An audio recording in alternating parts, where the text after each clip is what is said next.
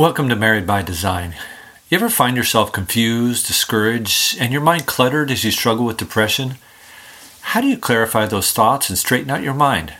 That's what we're going to be looking at on this episode of Married by Design. The purpose of the Married by Design podcast is to encourage couples to enjoy all that God has for them in their marriage relationship. Welcome to this week's episode of Married by Design. We're in the midst of a series entitled Spiritual Depression. We're focusing on the passage in 1 Kings 19 about the prophet Elijah and his struggle with depression. We see the way that God helped him through that depression. God truly does have the answers for spiritual depression. If your depression is a result of something physiological, you need to seek help from a doctor. But when it comes to mental, emotional, and spiritual aspects of depression, God has a lot to say. And we have looked at different aspects of depression, from the things that can bring on depression to some of the factors that can help you work through depression, including physical self-care, avoiding isolation, and seeking after God. These are all the things that we see in this passage in 1 Kings 19. We've been walking through that passage and learning a lot about depression and some of the suggestions that come out of the passage for how to deal with depression. We're going to be looking at this passage again. We encourage you to read through the passage and be familiar with it if you haven't read it already. This week in our podcast, we're going to be looking at our thinking. When we face difficulties and trials and discouragement, part of the problem that we have is that our thinking becomes all skewed and twisted. That can send us into depression and can cause the downward spiral to accelerate. 2 weeks ago, we looked at how Elijah had to seek out the Lord on Mount Horeb. Last week, we looked at the ways that sin can complicate our life and lead us into depression. We talked about the way that God encourages us to seek His face. But it's also interesting that God attempts to clarify Elijah's thinking. Elijah, like any of us who are depressed, allowed his thinking to become twisted, and God needed to straighten it out.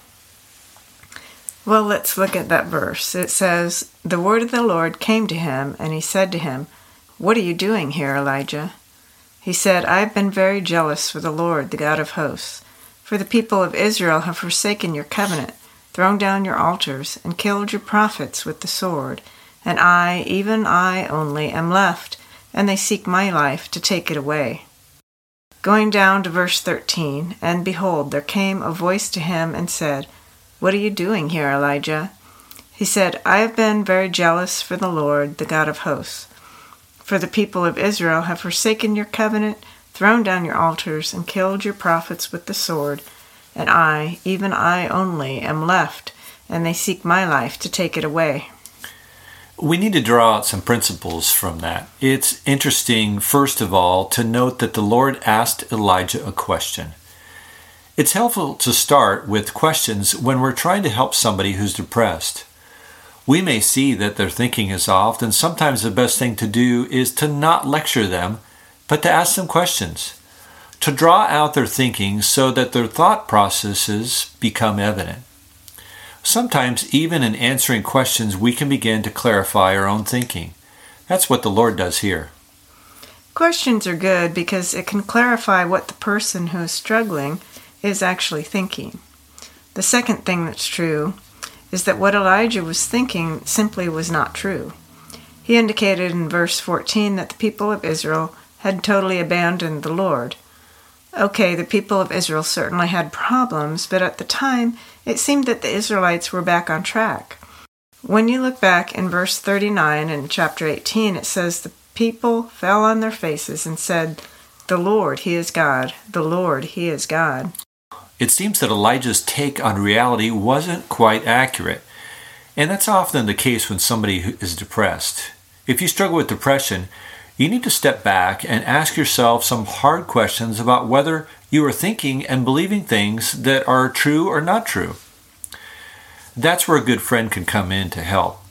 We can convince ourselves of so many things in our minds that just are not accurate.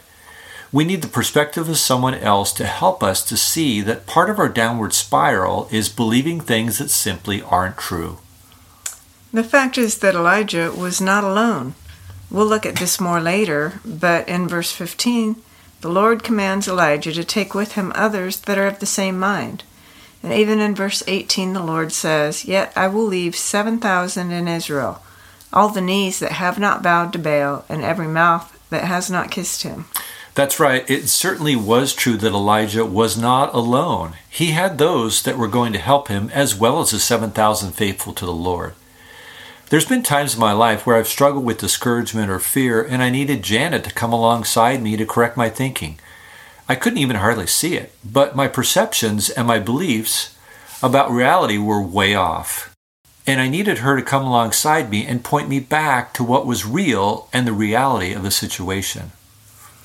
This is where we have the importance of God's Word. If you forget the truth from His Word about His presence and His control over our lives, we can believe that we are all alone and no one will help us.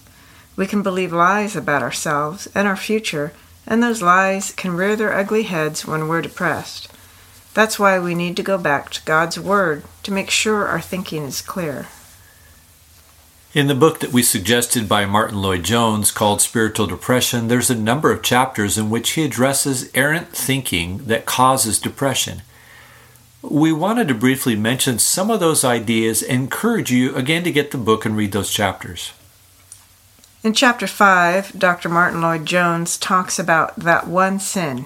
He refers to the passage in 1 Timothy 1:16. It says, "But I received mercy for this reason, that in me, as the foremost, Jesus Christ might display his perfect patience as an example to those who were to believe in him for eternal life."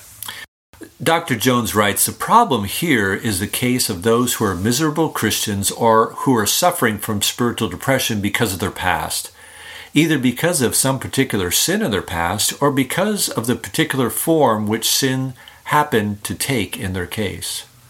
He talks about the fact that a Christian can be in a place where they look in the past and they see something that they've done wrong, and they're constantly looking back to it, and they cannot let it be and leave it. He says they are always analyzing it and scrutinizing it and condemning themselves because of it. And the result is that they are unhappy. The verse that he uses seems very appropriate. It is Paul writing to Timothy as he considers the mercy that he had received.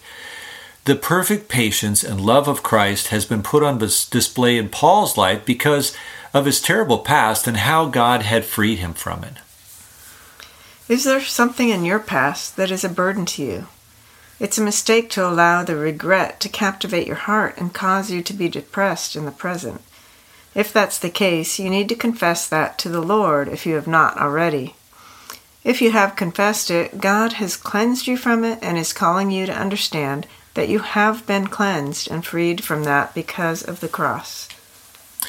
Another idea of wrong thinking Dr. Martin Lloyd-Jones writes about in chapter 7, which is entitled Fear of the Future.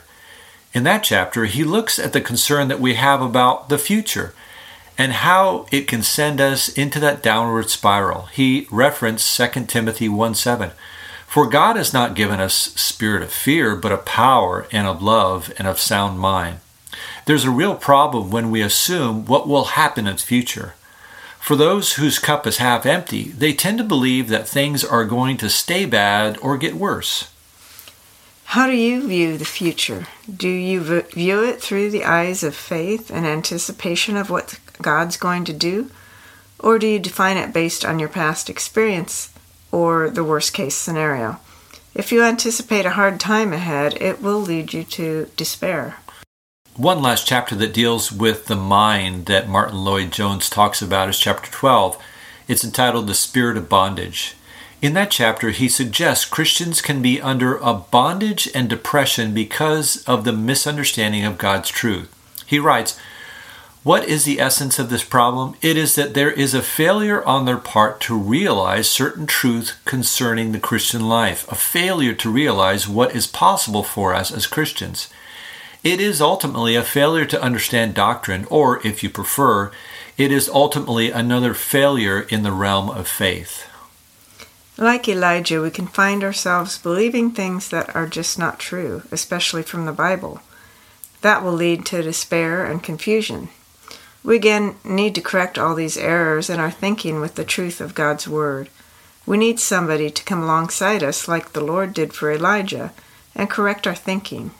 And certainly the source of that is God's Word.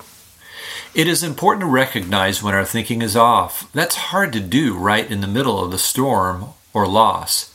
That's why, again, seeking wise counselors is important. When you're struggling, rather than isolating yourself, you need to seek out people that you can trust. With those people, you need to share your thoughts and ideas and also be open to their view of reality as well as their compassion. Going back to 1 Kings 19, there's one other application that is important. That is that Elijah found himself thinking the same wrong thought over and over. It's interesting, he says in verse 10 and verse 14 the exact same thing. This is an important application for overcoming the wrong thought patterns that lead to depression. We can begin to say the same things to ourselves over and over. We repeat the errors and the misconceptions in our minds so many times that we begin to believe them. The person who is discouraged or depressed is trapped in certain thoughts that keep them captive. Part of the way out is realizing those wrong thoughts, as well as changing those thoughts to what is true. Repetition is not a bad thing. It's a bad thing when it's something that's false. Repetition is good when it relates to something that is true, especially from God's Word. In Psalm 1, the writer talks about meditating on God's Word day and night. That's the positive aspect of repetition and thinking. When you correct the wrong thoughts that you're having and replace them with God's truth, you begin to think about those thoughts over and over and over. That can be a step toward lifting your spirits out of depression. That repetition will be able to cleanse your mind of those errors and will encourage you in your faith. Repeating or meditating on God's Word will renew your mind and will help you to be encouraged and live a life of faith in reality. But if you just keep repeating the same false and discouraging thoughts, you will be held in the trap of depression. Well, now for your homework. Your mission, should you choose to accept it, is to discuss as a couple the ways you tend to believe the lies and errors in your life. It would also be good to ask your spouse what lies and errors you believe. Once you recognize the lies, discuss the truth that you need to think on to replace those lies. If you're not married, we would suggest that you find a good and faithful friend to have that discussion with. Well, let me pray. Father, I thank you for the truth of your word and the value of wise counsel from others. Father, I pray for maybe those that are listening and are struggling, and they're struggling because of their thoughts, what they believe that maybe isn't even true. And I pray that through your word and through the encouragement of others, the perspective, that they would have those things clarified and that they would believe the truth from your word. And we ask for this in Jesus' name. Amen. Well, that's it for this episode on spiritual depression. We encourage you to click on the link to the podcast and share it with somebody right now. You can also subscribe to this podcast. Is there somebody that you know that struggles with discouragement or depression that you could help by these concepts? We really are trying to get the word out there and encourage couples in their faith and their relationships. We'd ask you to be part of that by sharing the podcast. Next week on our podcast, we're going to be looking at the danger of self-focus. Well, that's what we'll be looking at next time on Married by Design.